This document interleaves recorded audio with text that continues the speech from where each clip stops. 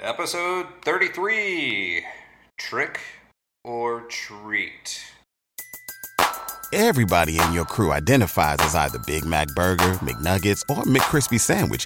But you're the Filet-O-Fish Sandwich all day. That crispy fish, that savory tartar sauce, that melty cheese, that pillowy bun.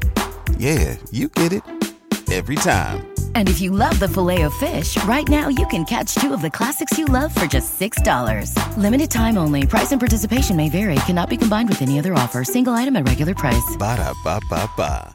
It's going to be a No treat. pun needed even for that one. Yes. Full of trickery and Treatery. Maybe treatery. I don't think that's a thing. Treatery? Ah, we can make it a thing. It's like there's like, well, you've worked in malls, aren't there stores in the malls with that kind of thing? There's like what am I thinking of? There's like the pretzelry. Oh, I don't know. The like things that have were that you about kind to of say name to it. rotisserie? No, I wasn't going to say rotisserie. There's actually a name of it that The I creamery? can't really think of. The slicery? The creamery? The slicery is from Sabrina the Teenage Witch. Okay. Well, see, there you you go. go. So the treatery. But hey, Night Americans, I'm Aaron Sagers, and this is our podcast where we talk about stuff and things, and I'm joined by spooky stuff, I guess, and true crime things. Joined by my co-host, Britt. What's happening out the And window? it's raining out my window, and I'm in Key West right now for a stretch for a bit of time, doing some spooky research on a project down here, and I'm also looking at a lot of palm trees outside of my window. That's cool. And a lot of pouring rain. So who knows? This might be a dark and stormy podcast for people. I also would like a dark and stormy if I can put it in order. Yes. Send it to me from Key West. Well, you could also make your own dark and stormy. You just need some dark rum, Gosling's probably, or Myers. Actually, I like Myers dark rum. I know you're particular And about the ginger beer. I'm particular about the rums and the ginger beer. As far as ginger beer, I will happily say, if you guys out there can get your hands on Q drinks, they're great they mixers. are great mixers. They do not sponsor our show, like Manscaped, which we're going to get into. But Q drinks are great. Yeah. Great ginger. It's like a good kind of spicy ginger without too much sugar or sweetness. And also good for a Moscow Mule. So, and fresh lime juice. You know, sometimes I guess you got to buy the bottled lime juice, but really get the fresh lime juice because it really makes a difference in your drinks. So, now I want a dark and stormy. And this is cocktail hour with Night America. Right. Except it's only lunchtime as we're recording this, but we could have a drinking lunch. We could also So, have some why not? Halloween candy. We could also talk about that. We're going to be getting into trick-or-treating, but first, the news. What's happening? Give me a headline. Before you even get into the story, give me the headline. Okay. Tee it up. What's your news of the weird? Trick or treating candy shoots could help save Halloween. Okay. Well, that's going to be Is a that problem, your 'cause story I think that's my... Well, no, okay, I got to back up. This has I got to never back happened up. before. But, okay. Well, it's because I started searching for news relevant to the topic, I did too. and then you started doing it. Yes. Okay, well, lay it on me. Let's hear the... I'll read mine and the then news you'll story. read yours. Yours is going to be written better because that's your profession. But Okay. the CDC is saying to avoid trick-or-treating, but Liam Ford from Chicago has to be one of our Night Americans because he has come up with a way to save Halloween. He bought a 3-inch wide PVC pipe for about $15 connected to his front porch stairwell, fed it through like a plastic pumpkin so the candy has something fun to shoot out of, and he's ready for a festive social distancing Halloween. Yeah, it'd be even better if it was like a pneumatic tube or whatever, like the old bank teller tube, and it would really like launch it. Well, you don't want to be launching candy at children. That's frowned upon, or at adults. Especially not hard candy like grandma candy. Jolly that Ranchers. Stuff it'll give you a concussion. See, I guess, yeah, Jolly Ranchers would count, but I don't view Jolly Ranchers as grandma candy. No, I would say those like A&W root beer hard candies. That's always what my grandma had. I liked They're those. so I good. I would say Werther's Original That's definitely very grandma. fits as far as, or just that some, I don't think my grandparents, but I would be over at some grandparents' houses where they would have just the open jar, like a little glass, Yes. maybe crystal bowl, and instead of individually wrapped, it was just a lump of candy Yes. put in there. I'm thinking like they looked like glass pieces and tasted like glass pieces, but they would kind of congeal together in a way so it became one uniform chunk of candy. So my Grammy, who I love dearly, and I hope never hears me talk about this. Erica, my sister, don't share this with Graham. But she will place candy dishes out everywhere in her house and fills them with M&Ms or just like loose whatever. And if by the end of the holiday we have not eaten them, she will put it in a Ziploc bag and box it away. And next year, bring out the exact same M&Ms in the festive holiday colors. How do you know it's the exact same? Have you marked any of them to like track it? But my grandma is where I get my cheapness from.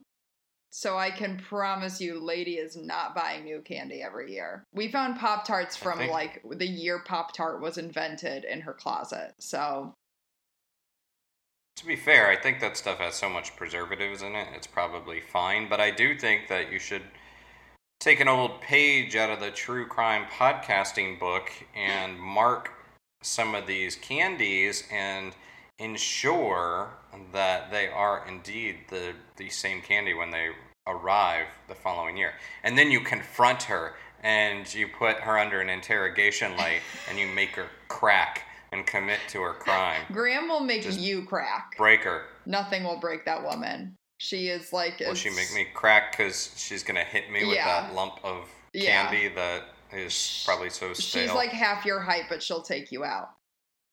I believe it. I would not leave out just candy in jars because one, I have dogs, but two, I've got a bug thing. Like I freaked out about bugs, so I would not be leaving food around because who knows what kind of bugs or critters you're going to be attracting. Well, especially in New York, roaches. Hello. Well, New York, Florida, it's like the two main places I've lived. Yeah. I've lived in a couple places, but the two main places I've lived are just the mecca of attracting giant roaches. But let's stop talking about that because it makes me squeamish. Instead, I'll tell you my news story. My backup news story, because sometimes I see you coming. You can go first a mile next away. week. No, it's okay. But this is fun. Reese's. Oh, the best. They are really good, and they are maybe considered the best. Yes, I'm holding it right here. For those that are not seeing the video, because this isn't a video. This is an audio medium, so Britt is holding up a piece of candy, somehow assuming that everyone out there can hear. Instead of they just hear the rustling of candy and wondering why the audio quality is so terrible. She brought visual aids to an audio medium. Anyhow, well, look, you'll like this because Reese's is sending out trick or treat doors full of free candy for a socially distant Halloween treat. Now, what does that mean? What does that mean? I'm in particular looking at Delish.com's version of this article, but what Reese's is doing, and let me just say, as much as I do love the peanut butter cups, I think I like Reese's Pieces even more. Okay. Or as I would call them after E.T., Reese's Pieces. I don't know, instead of pieces. But what they are doing is sending out these robotic trick-or-treat doors that will hand out candy, and it'll roam around your neighborhood via remote control, and it will fire off plumes of smoke and have lights and sound effects. And then when it arrives at your doorstep, all you have to do is say trick or treat, and you'll get some king-size Reese's peanut butter cups through this little retractable mail slot in the door. Oh my God. Sounds pretty awesome. It also seems like something that could go horribly awry if it gains sentience, or instead of like dispensing candy, it decides to suck a child into the mail slot, or runs a child over, or it does seem like the setup for a horror movie as well. But hey, Reese's, you can send us some candy and send it to my door. And totally, come to the Upper West Side. And if you do, I would say that you should visit at Reese's on Instagram. Tell them where the hashtag Reese's door should come, and they just might do a drive-by, poor phrasing, on Halloween night, a candy drive-by. So, oh, that's genius. I love Reese's. Reese's? I think it's Reese's. Reese's? We'll talk about this on the Patreon for sure. Berenstein versus Berenstain. Oh, it's a real Mandela effect. But anyhow, so there you go. Thanks, Reese's. Thanks for your robotic door that hopefully will not come to life and rampage through neighborhoods. But, you know, what's the likelihood of that happening? Anyhow, so our topic, we are going to kind of do things a little bit differently this week. We're going to talk about Halloween and the history of Halloween and do an overview of trick-or-treating, and then Britt is going to wrap things up. I'm going to start this week, and then Britt's going to wrap things up with her own story that ties into all that. So, I think it'll be a fun switch up. It'll be like a treat. Or maybe it's a trick if they dislike it.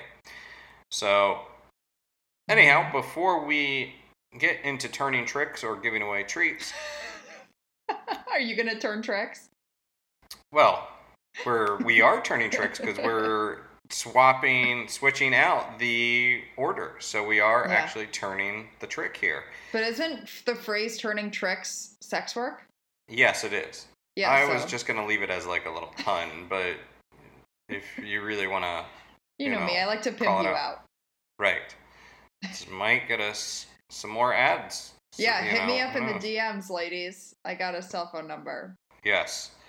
But before we get to that, how about a word from Manscaped, the Nightmerica sponsor?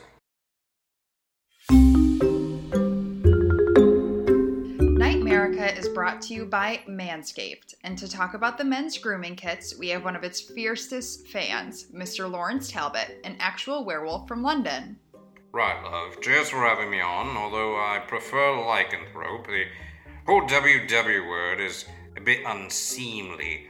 Although, I should also note, I have been an American citizen for a while now. So that would explain that almost indistinguishable British accent.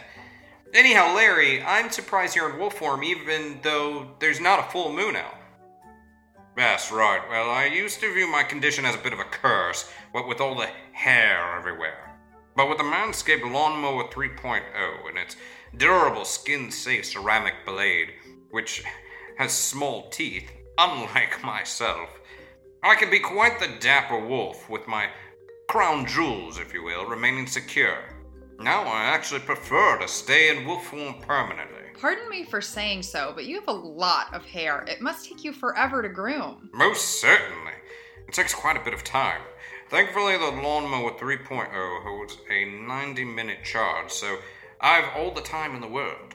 And with the built-in LED light, I can even see on a moonless night as I trim my naughty bits, my undercarriage, my John Thomas. Right, we get it. Wolfman's got nards. And with Manscaped Lawnmower 3.0's waterproof technology, you can even clean up in the moors on a rainy English or American night. It's perfectly splendid, isn't it? And speaking of moors, I still do enjoy taking a bite out of the occasional backpacker. But with the Crop Preserver Ball Deodorant and Crop Reviver Ball Spray Toner, any passers-by that comes close will only smell the aroma of the freshest dangly bits. But don't take our word for it, or even that of a gentleman lycanthrope.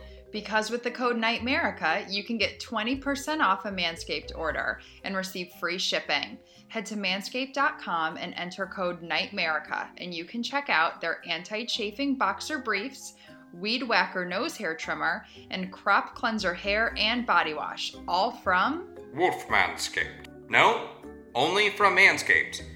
Manscaped, the right tools for the job.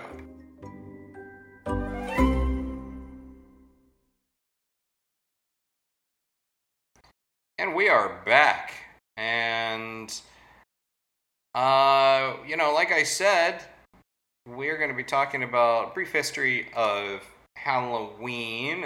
And even though this is Nightmarica, this is one of those things that we have to kind of peel back the layers and go to another country first off. So let's talk a little bit about the Celtic holiday of Samhain. And also, if you're just going to pronounce it as it looks like it's spelled, it's Samhain. Ah, wait, can you say how you correctly say it again? Samhain. Samhain. Yeah, sort of like if you're going to spell it phonetically, it'd be Sahwin. Oh, okay, Samhain. Okay. So, or Samhain. Anyhow, it's a harvest festival. And, we were talking about harvest festivals in the Patreon. And Samhain is a harvest festival, end of the new year, end of the harvest season. And it also marked a time when the fabric between this world and the next was especially thin, and souls could come on home. And the living and the dead could interact during this time. And this Celtic celebration was also celebrating the dying sun god. So it was the end of the year, beginning of a new year. Now, some of the things they would do during Samhain would be the slaughtering of animals, and when they would slaughter these animals, they would wear the hides of these animals, which was sort of like an early idea of a costume. This wasn't necessarily a bad thing for spirits to pop on down or pop on up, but there could be evil spirits that could arrive during Samhain. So some of the things they would do would be light giant bonfires to welcome good spirits and ward off the bad ones. And in Scotland, they might march around property carrying torches. And it emerged that it could be a good idea to disguise yourself if you had to go out at night, because then the evil spirits might not recognize you. And during this time, some of these spirits would possess the bodies of animals. So during Samhain, as it evolved, it might be considered a good idea to leave out food to keep them happy, or to leave out some treats. Anyhow, so time passes, and who shows up but the Romans? And the Romans would co-opt Samhain and kind of combine it with some of their own harvest festivals. And then the Roman Catholic Church came along, and they would co-opt some of those Samhain traditions as well. And in fact, about a century, there's a thing called All Saints' Day, if you're familiar with that. And that originally began in March. They used to be placed in March, but after about a century of it being held in March, it was moved to this autumn season. So All Saints' Day was moved to November 1st, right? And actually, in 601 AD, Pope Gregory I would actually suggested to his missionaries and to priests and everybody that maybe they could convert some locals, some natives, to Catholicism by repurposing some of those native people's festivals. So, hey, we got kind of our own Halloween going on over here, our own Samhain. except it's called All Saints Day, which is kind of like a, sort of like pulling the rug out from under you. Yeah. Or maybe like a bait and switch kind of thing, I guess. Yeah. Anyhow, so this notion of good spirits coming back didn't really mesh so well with Christianity, because the idea was if you are a good soul and you die, well, you're not coming back. So Christianity really leaned heavily into the evil connotations. And from there was the tradition of people leaving out drinks and food to buy off the demons and the evil spirits that were roaming around the earth. So this caught on, and people started dressing up as scary things. And this was called a souling. Have you ever heard wassail or a wassailing? Yeah. Sort of similar to that. Okay. So people would go a souling. And that meant... Well, wassailing. Isn't that a song for Christmas? Okay. Yes, that is You're it. welcome. You could say, here we go, a souling. And I won't sing it because I would be assailing everyone's ears with my voice if I try to sing. Anyhow, we would go a souling house to house, and what you would get would be these soul cakes. And they might be in the shape of a cross, but they are sort of these sweeter treats that would have currants in them and also have sort of a spicy kind of flavor like cinnamon. Ooh, delish. Another thing would be mumming. And you've probably heard that word before, not mummy, but mumming. And that was sort of Halloween-esque, and the notion of that was dressing up as fairies, witches. So you could kind of see how these things start really coming together. There's a couple different types of festivals that start merging together. And in the 1800s, we start hearing about Mischief Night. And this was typically November 4th in Yorkshire, England. Sort of like The Purge, if you watch the Purge movies. So kids could go out and get away with all sorts of mischief, and that was allowed. Now, that was November 4th, so they kind of pulled that back, and again, these traditions mesh even more. Again, this is all overview. There's also this thing, if you, over here in the U.S., there were these guys called the Fantastics, and who they were these Revolutionary War veterans, and they would parade about town wearing Continental Soldier clothing or rags or whatever, and they would masquerade and stir up mischief and try to get treats and everything. And this actually happened around Thanksgiving time. But, and back then, Thanksgiving was more of a party instead of just a gathering and a dinner with relatives where you don't bring up politics. It was more of a big party. So around the 1840s, we have this notion of Halloween start to gel, and it was brought over by these Irish immigrants and the Gaelic and Celts, and also it's kind of interesting because pumpkins start to come into play around this time. Over in the British Isles, the Samhain and the traditions associated with that involved turnips, not so much pumpkins. And there's a whole cool story in folklore about this guy named Stingy Jack, or Jack the Lantern, or Jack Lantern. But instead of he was a stingy man.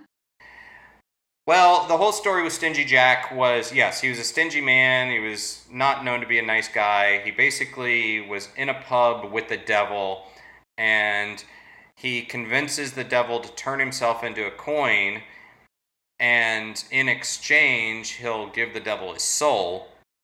So he took the coin, bought a drink. Oh, he was supposed to buy a drink with that coin, but instead, he put the coin in his pocket next to a cross. So then that kept the devil trapped.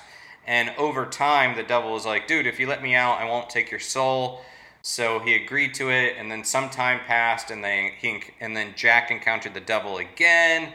And this time, Jack convinced him, he's like, dude, okay, no, for reals this time, I'll sell you my soul, but first I want you to climb up this tree and grab me an apple. And the devil, apparently a very gullible devil, climbs up the tree. Jack carves a cross in the tree, and the devil is trapped in the tree. Oh. Well, time passes again, and eventually the devil escapes, and then Stingy Jack dies. He goes to heaven, and St. Peter at the pearly gates says, "Stingy Jack, you are so stingy. You didn't live a good life. You cannot come into heaven." So he kicks him down into hell, and the devil says, "Well, I did make a promise that I wasn't going to collect your soul, so sorry, you can't come into hell either."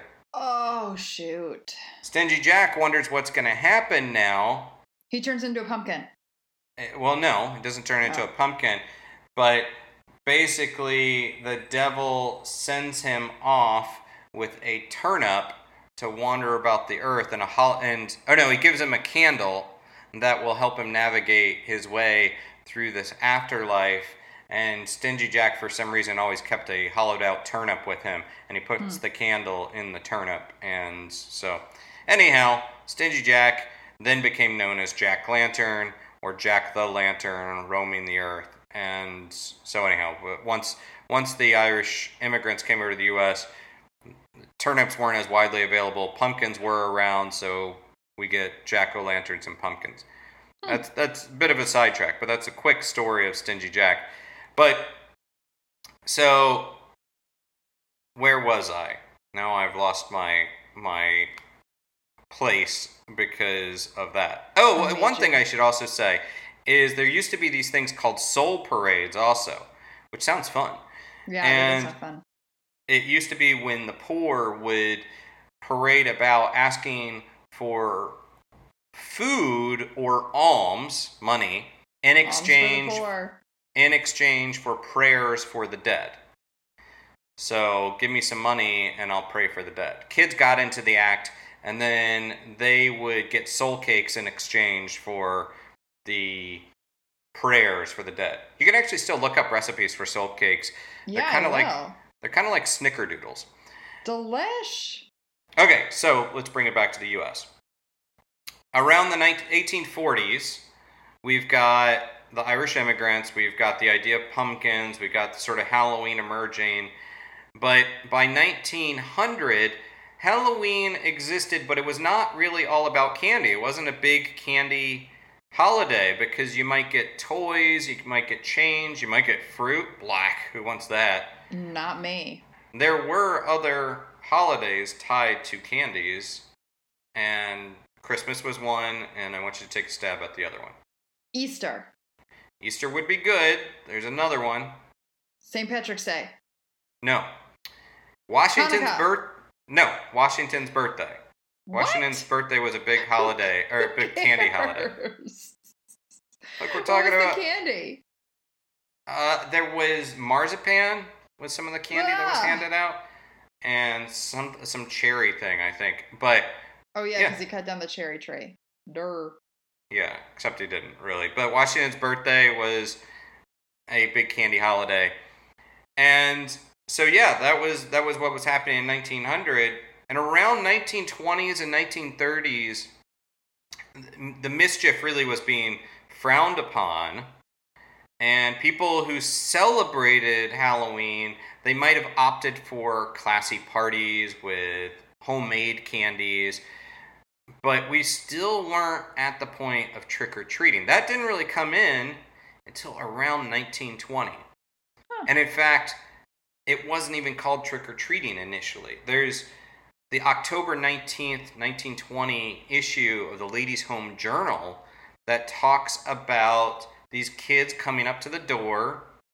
They were dressed as Charlie Chaplin or a gingerbread man, and they would chant, "Nuts, nuts, we want nuts," instead of trick-or-treating or trick-or-treat. That's terrible. I kind of like nuts, nuts, we want nuts. In fact, Who wants Britt, nuts? I think, okay, Britt does not want nuts. But the only nuts I want are the inside filling of a Reese's cup. This would be a great way to segue into a Manscaped ad. But the phrase trick or treat didn't really show up until the 1920s, and there's some discussion about where it comes from. But some of the early citations, if not the first citations, come from Canada, from Alberta and Saskatchewan. And the early U.S. citations are more from Oregon, Washington, Montana, and Michigan. Montana. I love Montana. And there's the Leader newspaper out of Saskatchewan. I think this is the first in-print reference to it on November 2nd, 1923. Quote, Halloween, meaning Halloween, but they have an apostrophe in there, passed off very quietly here. Treats, not tricks, were the order of the evening. And then a year later in 1924 in Alberta, the Red Deer, Alberta, the Advocate newspaper, did use the phrase trick or treat, or treat or trick, actually. And then by 1926, treats or tricks was printed in the Leader newspaper in Saskatchewan. And that was December 11th, 1926. So you could see sort of the evolution of the phrase. So thanks, Canada, for thanks for our neighbors to the giving north. us trick or treat. Also, you can't ignore the fact that in Mexico, children would get treats in a similar way as trick or treating, and they would get these calaveritas, or little skulls, and the children would ask for, can you give me my little skull? So it'd normally be made of sugar or chocolate. During Dia de los Muertos. So, post-World War II, it seems like we've sort of gelled into the idea of trick-or-treating, and by the 1950s, candy really became the order of the day with Halloween. And even in New York City, the UNICEF became associated with Halloween. This is in 1950. Children would go trick-or-treating and ask for coins for the United Nations International Children's Emergency Fund, or UNICEF. I remember that. Well, you can still do it, in fact. UNICEF is still doing that. You can request a UNICEF box for donations during trick-or-treat, or during Halloween season. I remember that. I think my school growing up collected money for UNICEF during Halloween. It was a big deal. What was your entire expression? Trick or treat? Did you say anything else? Just trick or treat. Trick or treat, smell my feet, give me something good to eat. Something good to eat. If you don't, I don't care, I'll pull down your underwear. Right. So those were extensions of the rhyme, but the smell my feet part seemed to show up in 1964. So yeah, trick or treat, smell my feet, give me something good to eat or something sweet to eat. And then there's also trick or treat, bags of sweets, ghosts are walking down the street. It's another one. Oh, I like that. I never said that. That's a mouthful to get out when you go to a door. Especially when you show up with like a pillowcase that you want filled with candy. Yeah. So just kind of another element to all this is sort of what's known as Halloween sadism. And that started taking root. And so I just want to read a 1970 quote from New York Times. Quote, the plump red apple that Junior gets from a kindly old woman down the block may have a razor blade hidden inside. Here's another one from 1975, Newsweek. If this year's Halloween follows form, a few children will return home with something more than an upset tummy. In recent years, several children have died and hundreds have narrowly escaped injury from razor blades, sewing needles, and shards of glass purposefully put into their goodies by adults. And in 1983, a couple years later, we have the magazine Van Buren, quote, it's Halloween again and time to remind you that somebody's child will become violently ill or die after eating poisoned candy or an apple containing a razor blade. So, and this comes from research from Joel Best and Gerard Haruchi, the article Razor Blade in the Apple, The Social Construction of Urban Legends. So here's the deal, is the whole notion of Halloween sadists, people that seek to harm children, really didn't take root until the 70s, and it wasn't really a thing. There's only been something like 200 confirmed cases of candy tampering in the United States and in Canada since 1958. And Joel Best, one of the researchers and also University of Delaware sociology and criminal justice professor, he's the guy to go to. He's been researching reports of Halloween candy tampering, and he could not find a single report of a child killed or seriously injured from a contaminated treat during trick-or-treating. That this is a contemporary legend.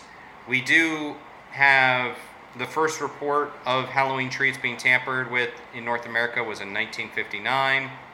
A California dentist by the name of William Shine, who you probably have heard of, distributed 450 laxative-laced candies to children, 30 of whom fell ill.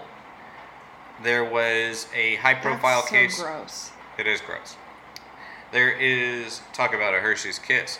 There is, in 1964, a 47-year-old mother from New York, Green Lawn, New York, handed out bags of treats containing arsenic-laced ant traps, metal mesh scrubbing pads, and dog biscuits. And she ended up being committed to a state hospital for mental observation. I was going to say, she sounds ill. Yeah.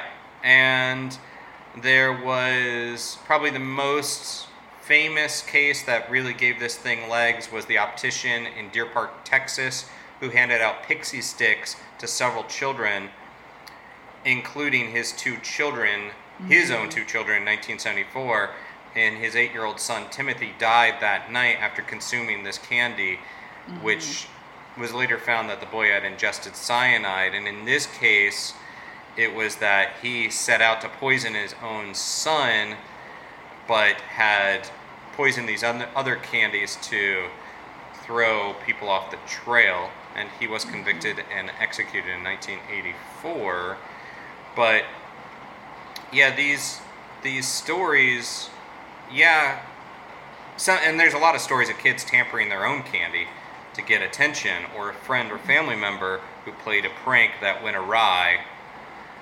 But now we pretty much live in a world where only individually wrapped candies is allowed, but a lot of that is based on these urban legends that just don't really hold water and certainly are not widespread. It's also worth noting that a lot of these things tended to take root, this urban legend, around the same time as things like the Tylenol tampering case, which also occurred in October.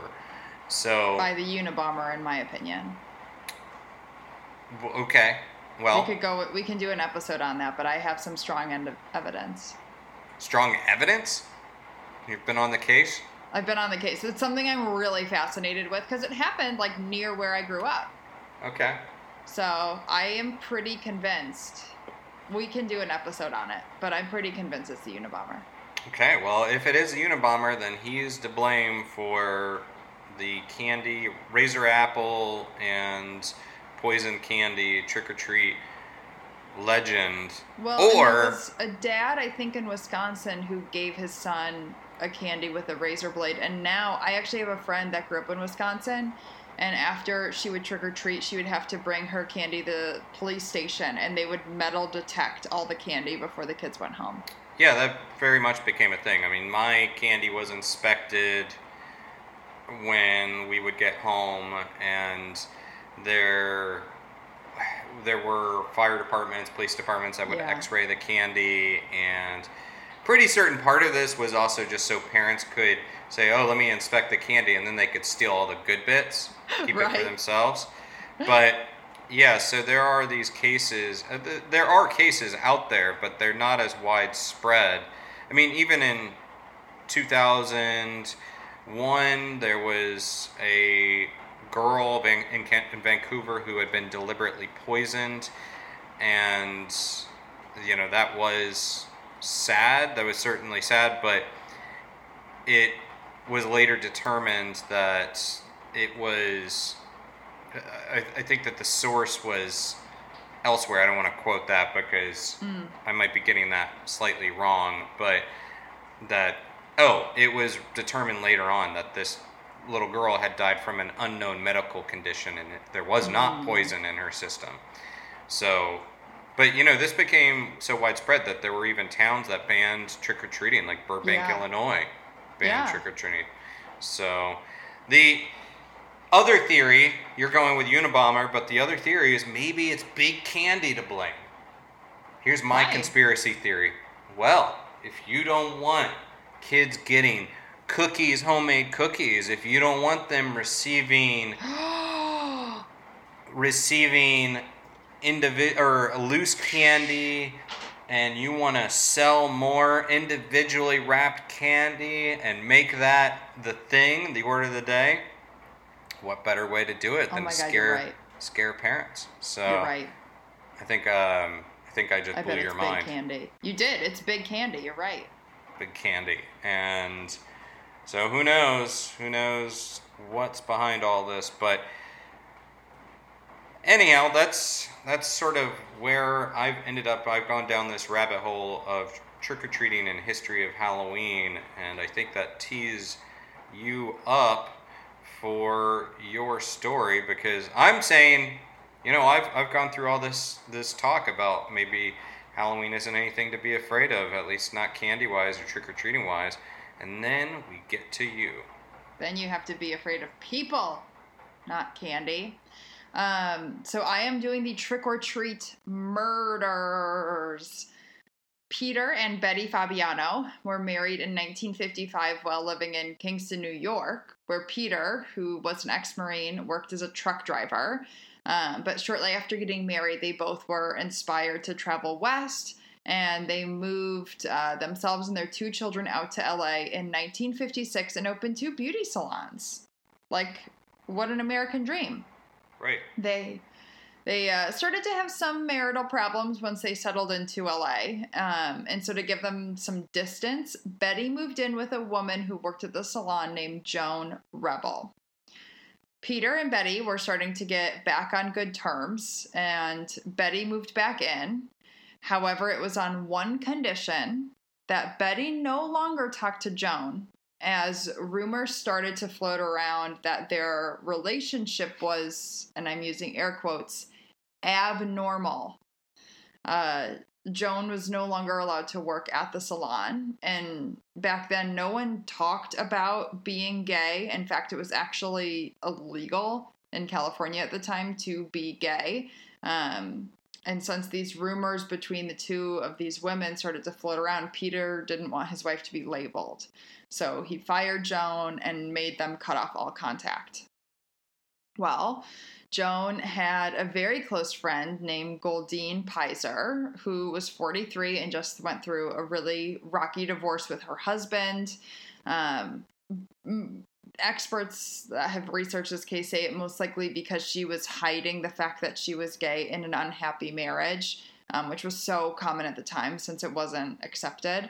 And so Goldine and Joan started to go from friends to a relationship shortly after Betty moved out. Well, on September 21st, 1957, Goldine went to a local gun shop and bought a .38 caliber gun, telling the salesperson it was for home protection. Then, on Halloween night, Joan went over to Goldine's house with khaki jackets, makeup, gloves, but they weren't going trick-or-treating. They instead were going to Peter Fabiano's house. Gotcha. Dressed in khaki clothing? Dressed in khakis. That was their, costume. What was the costume? It didn't say. It just said they had, khakis and ski masks. Okay. We're gonna dress as killers. And then yeah, khaki. Wearing khaki. I don't know. Yeah, feels like a weird costume. They got to the house around 9 p.m. while the Fabianos were passing out candy to their local trick-or-treaters, and the two of them just sat outside in their car until around 11 p.m. when they saw the lights go out in the house and everything get locked up. Peter, Betty, and their teenage daughter all went to bed. And then Joan turned to Goldine and said, "All right, go do it."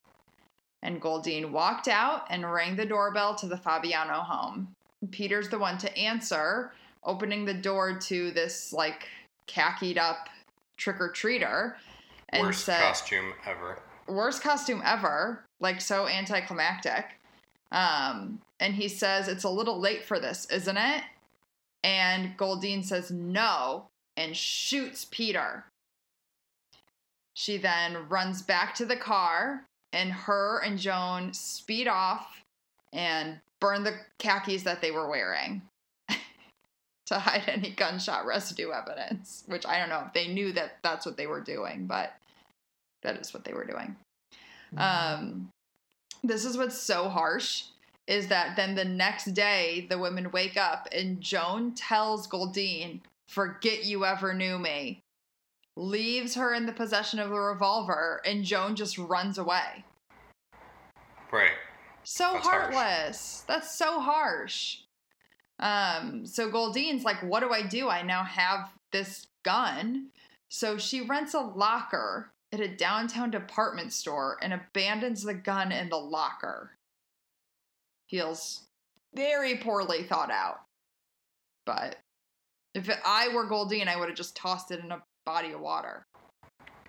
Well, now we know where to look if you're are ever suspected of a crime, of a murder. Yeah, go ahead and rake the Hudson. I bet you're going to find 1 million guns dropped in there. So meanwhile, Betty finds her husband on the ground, and her daughter actually runs next door to their neighbor who is a member of the police department, and he's able to, like, sound the alarms and get the police over and take Peter to the hospital instantly, but he doesn't make it. Betty tells the police that night that she heard 2 voices. One was a man's, her husband, I'm guessing, and then the other one she said sounded odd, like a man impersonating a woman, which could have been like Goldine trying to somehow like disguise her voice into sounding something weird. At first, the police think it's a mob hit because, after all, it's the 50s and his last name is Fabiano. Oh. So, of course, he's related to the mafia. Some assumptions here. Yeah, people in the 50s were kind of racist. By kind of racist, I mean like kind of a lot of racist. But Betty comes forward and says that she suspects her former friend, Joan Rebel, who police investigate but drop due to lack of evidence because, again, it's the 50s and a woman couldn't possibly commit a crime like this. So then auditing the lockers in the department store, I can just imagine being the employee that opens it up, finds the gun, and then says to the manager, "Do you think we should alert the police?" Yes. They alert the police. The police find that the registered locker was to Goldine Pizer, and she's arrested and confesses. And so when she confesses talking about Joan, they find Joan, they hunt her down. And Goldine says Joan, like, completely forced her into doing it. That she filled Goldine's head with these ideas that Peter Fabiano was a drug dealer and that he was abusing his wife.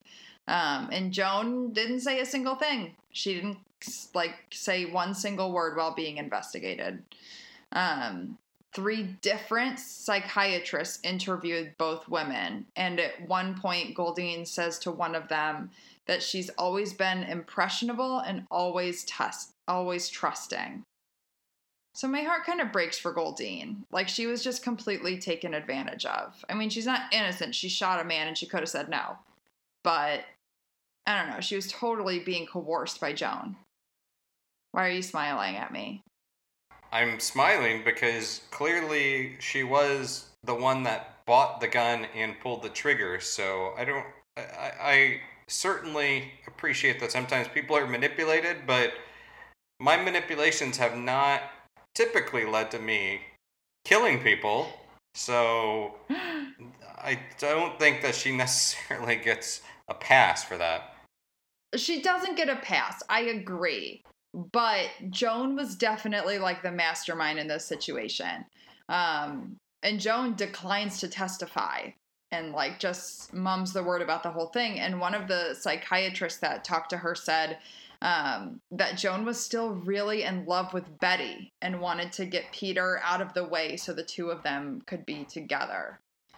Both women were charged with first-degree murder, which was bumped down to second-degree murder when they agreed to a plea deal. It gave them both 5 years to life in prison. Both were released, but like their lives didn't have much record after the fact, except we know that Goldine passed away at 83 years old in 1998. Betty never remarried and passed away at age 81 in 1999 in Palm Desert. And I wouldn't be surprised if Joan changed her name after she got out of prison and went on to do other shady things because she was definitely the one in charge. I got most of my information from Deranged LA Crimes, which is a really great website, and Vintage Woman Magazine, which is also a cute blog. Well, has there ever been a movie made of this? It seems like... No, but doesn't it seem like a movie should be made of this? It does seem movie ready, yeah. But yeah. Oh, fascinating. I know. Well. So, love is dangerous. Forbidden love. Yeah. Well, back then, in the 50s, I guess. But, you know. For sure. But hey, whether it's forbidden or not, don't be going and killing people just because you're trying to, or for any reason. Don't be killing. Yeah, let's not kill people. Yeah. But, so here's a follow-up question. So who's still alive in this story? Because they had a son, right? The daughter. They had a daughter. Who's still alive. Okay. And actually, you're right. They had a son, but the son wasn't there on that night. The son was at college. So, was there any accusations that, so the victim, Peter Fabiano, was he just an upstanding citizen in the community, or? Yeah, he just ran the two salons. They did, because they thought there may be mob ties, they like really dug into him. But from what it seemed, he had a pretty clean record. He had been an ex-Marine and didn't have any like dangerous stuff. They think that, at least what I wonder is if Betty, like maybe with Joan, thought about getting rid of her husband. But I don't know. We won't accuse that because... No, we don't know. That's what like some people think. Right. Interesting. It's a web of mystery. A spider web of mystery on Halloween, and certainly a story filled with more dirty tricks than sweet treats. Yep. So, well, before we wrap things up, what are you into on the paranormal pop culture angle this week? Well, as we get closer to Halloween, I'm, of course, watching all the scary movies that I can get my hands on. And a gem I found on Hulu is from 2006, When a Stranger Calls. It's like a remake of the classic. Right. And it's so 2006. It's like a good scare. But the fashion, like the ultra low-rise jeans, crop jackets, overly straight hair, flip phones... It's just like classic 2006 plus great scary stuff. I highly recommend. Yeah. The fashion is always a good tip-off, too. Oh, it's so good. Well, I'm going to be talking about something I'm doing in Key West, but I think it's something that a lot of people are probably familiar with. There's the story of Robert the Doll. And I've written about Robert, and he is basically child-sized doll that was given to Eugene Robert Otto, who was an artist in the Keys, in Key West. And over time, Eugene would accuse Robert of mischief anytime Eugene was getting out of hand and someone tried to correct him, he would blame it on Robert the doll. Robert did it. And over time, as he grew and became a man, Gene would still have Robert the doll in a location called the Artist House. And during this time, people would walk by the Artist House and see Robert the doll perched up in the window. And some people even claim that they saw him moving, and Gene ended up passing away. However, Robert the doll lives on, still exists. Gene Otto died in 1974, but Robert the doll has become a curiosity in Key West and currently resides at the East Martello Fort Museum, where the stuff of lore that that Robert is said to curse people, or if you go take his photo without asking permission, bad things will befall you. And some people believe this so much that they will write letters asking for forgiveness from Robert the doll after they've left the museum. And I guess the interesting tidbit here is that there is, during Halloween, the Robert the doll experience, and it's an interactive, very cool thing to do if you are indeed in Key West. And the final note I will say about it is that I happen to be living right now, during my time in Key West, right across from Robert the doll's original residence. And wow! So it's a nice bit of serendipity. So that's so cool. That's sort of my paranormal pop culture. There's been some movies made about Robert the doll, but nothing really Hollywood level. And he doesn't have the same notoriety that Annabelle has gained in the last few years. But who knows? Robert might just be waiting for his moment. So Robert the doll. I will say, if you look up images of Robert the doll online, he, to me, always looks like he's dressed in a sailor's outfit, which was actually clothes of Eugene Otto. And I think that he looks a little bit like a monkey. He's clearly... Yeah, he does. He's clearly got this worn down stuffing and appearance, but he looks a little bit like a monkey to me. But I get that. So, anyhow, but he's kind of a creepy little guy, especially since he is sort of the size of a child. So, anyhow, Robert the doll is sort of my paranormal pop culture nod of the week. That's great. I know Spooked did a good telling of it if people are... I think I actually talked about it on the pod before, that was one of my paranormal pop cultures. Oh, really? I don't remember that. Yeah. Oh, well. Well, Robert the doll is getting a double dose. Double feature. Yeah. Well, yours is way cooler because you're right by it. Well, it's a 116-year-old straw doll that is supposedly haunted by evil spirits. It's pretty interesting. So. Yeah. So, all right. Well, before we head out, I've already said before we head out, but really right now before we head out, just want to, I think it's worth kind of remembering that it is Halloween season, so trick or treat, keep your balls neat, according to the fine people at Manscaped. I love it. Halloween's right around the corner. You don't want to spook someone off with a scary bush down situation. Yeah. So, scary situation, yeah. So, remember, Manscaped, the right tools for the job, the grooming tools, and if you head to manscaped.com and enter code NIGHTMARICA, you can get 20% off and receive free shipping. I think it's something that even the people out there that are not men purchasing it for themselves, women, or maybe men that have a partner that is getting a little out of control might even be helpful as a gift.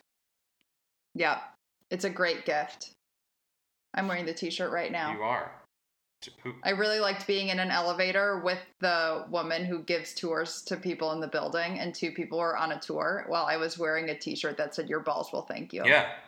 You should have also told them, by the way, if anyone has just really out of control growth down there, Nightmerica is a podcast, and with this code, you get 20% off. Did you tell the people that were touring your building? I didn't. It was 2 women.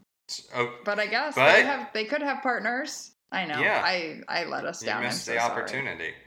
I let us down. I'm very disappointed. So, and then you can let them know about the Manscaped Nightmerica code, and then follow it up with nuts, we want nuts. nuts, we want groomed nuts. Groomed nuts.